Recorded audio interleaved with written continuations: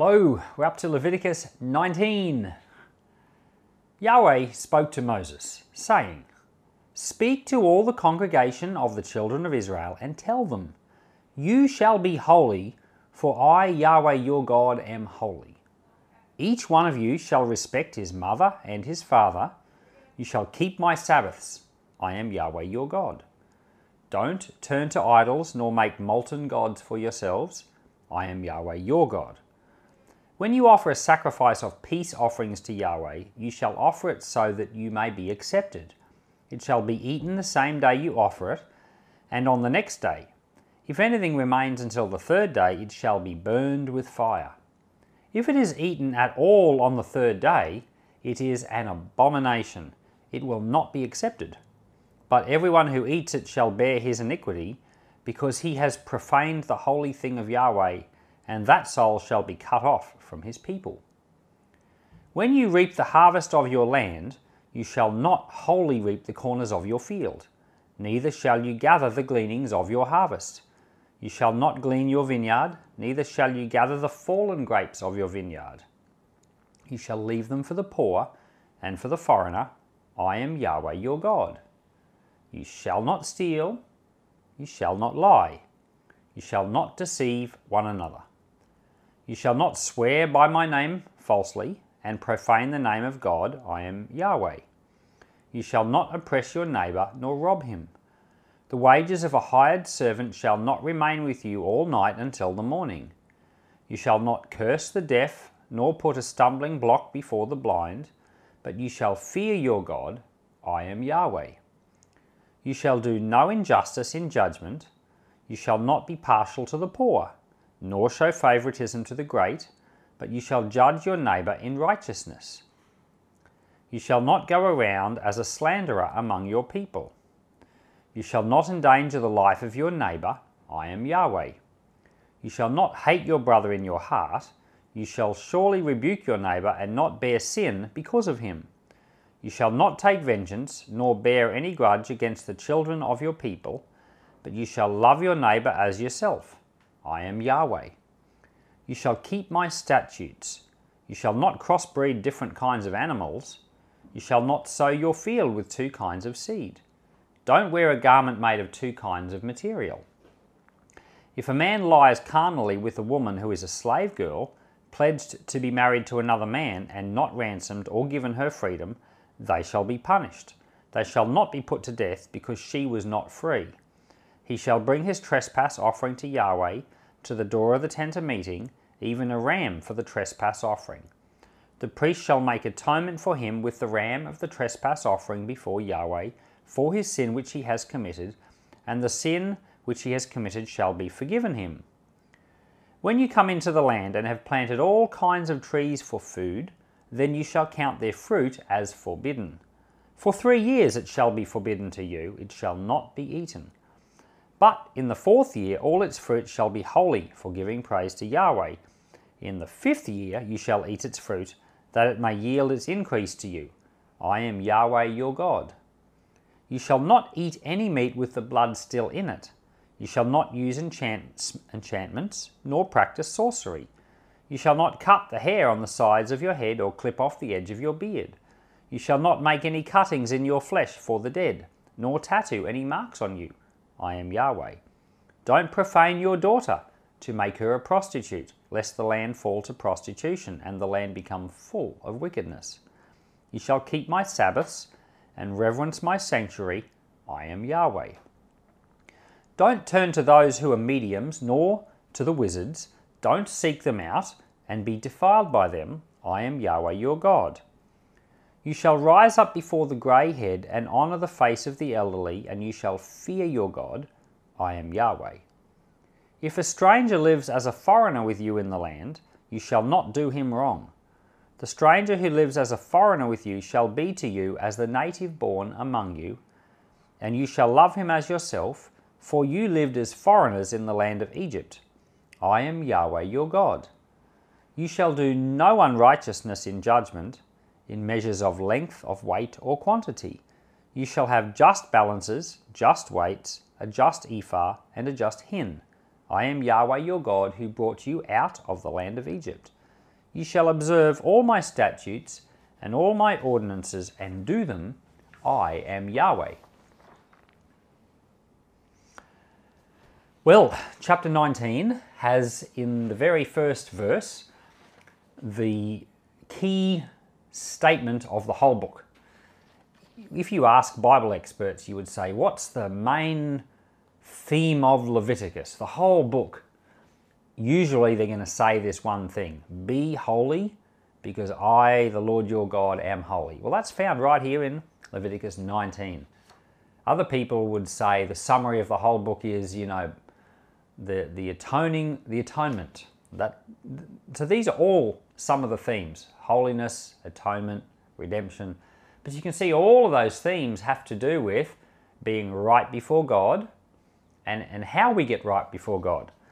So we've got that statement right there in Leviticus. Leviticus 19, be holy because I, the Lord your God, am holy.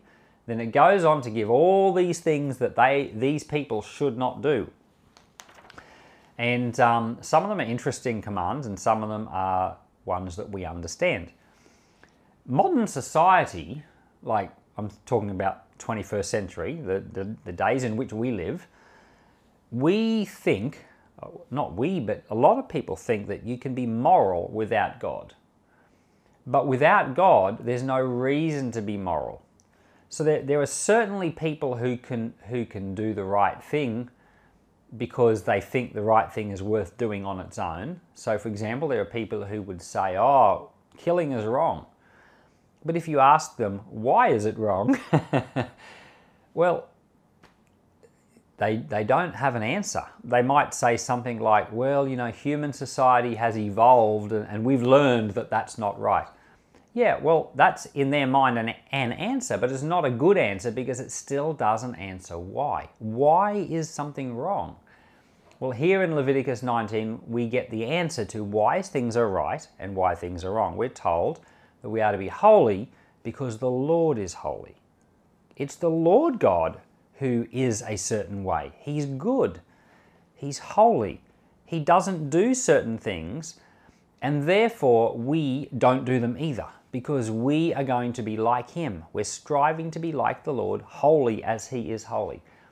But if you remove God completely from the equation, and you're left with a sense that some things are good and some things are not good, but you can't say why. And there's a very prominent atheist in the world who's often said, we're civilized society, we should act in a civilized way, but when questioned as to, is this, because of God, he would say, well, no, it's not because of God. And then be questioned as to how we've come to this, he would say, well, any form of behavior is neither better or worse than any other form of behavior, but it's just that this is what society has deemed acceptable. But I would say, and it's very clear from the scripture, that society has deemed it acceptable because this is what God has said.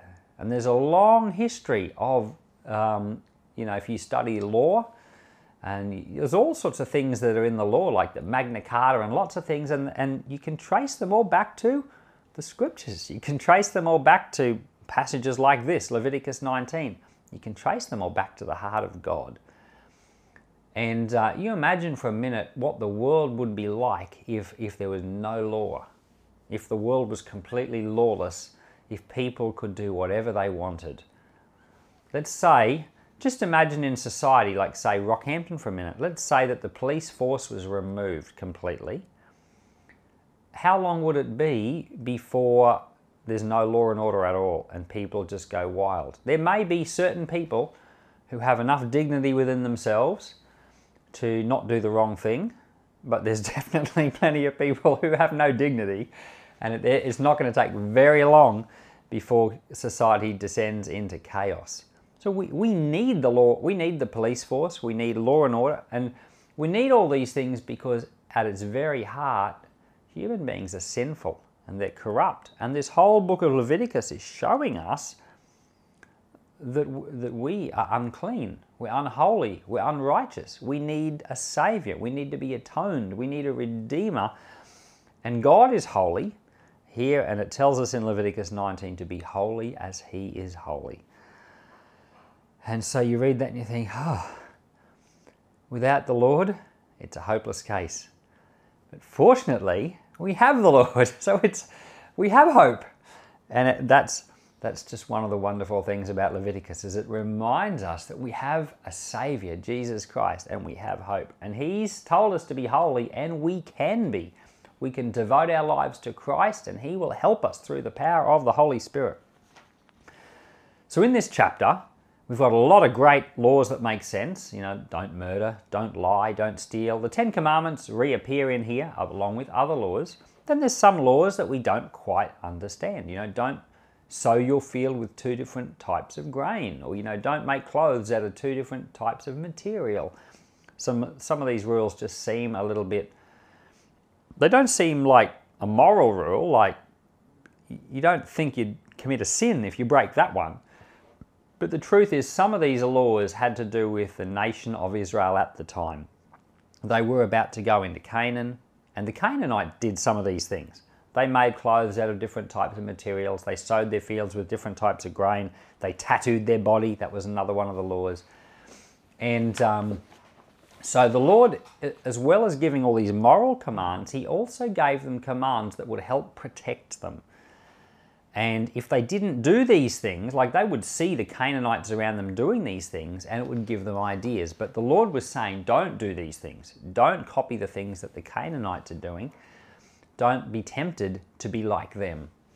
And so sometimes we can think the Bible is just not in touch with our society today.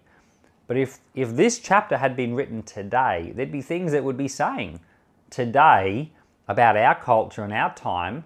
And we hear preachers say some of these things in sermons. They say, don't do this.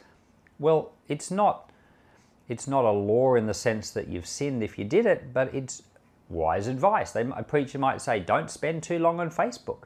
Just yesterday in church, we had a preacher that was telling us, you know, how long do you spend on your iPhone compared to how long you spend reading the Bible? Well, he wasn't saying that in a legalistic way to condemn people. It was just an observation about where does your loyalty lie. But one thing's for sure, if you spend a lot of time devoted on things for the world around you and not much time on Scripture, you're going to become more and more like the world around you.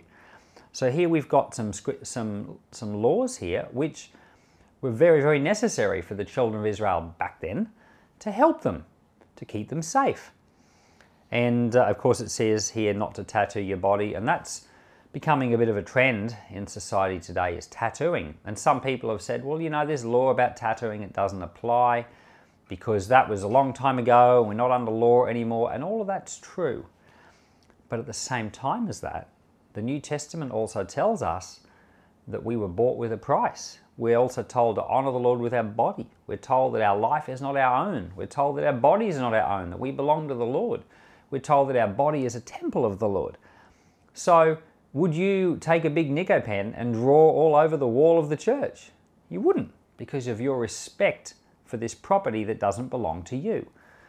And in the same way as that, our bodies belong to the Lord, and out of respect for the Lord, I feel we would not mark our bodies. So sometimes there's various ways of thinking about it, and I think we can't always just write off all the things we find here, but sometimes the Lord still speaks to us through them. So, are you holy as the Lord is holy? Well, that's the big lesson from Leviticus 19. Father, I ask that you'd help us to be holy. Lord, you've called us to be a holy people. You've said in the New Testament that we're a holy priesthood. Lord, we are a people that belong to God. We've called to live righteously as you live righteously. We've called to be like Christ. So, Father, I ask you to help us. Help us not to look at the world around us and try to emulate their behaviour as though that's the superior way to live. Lord, help us to look at what you do and copy your behaviour, because that is the superior way to live. Lord, thank you for grace. I ask that we would receive it today in the name of Jesus. Amen.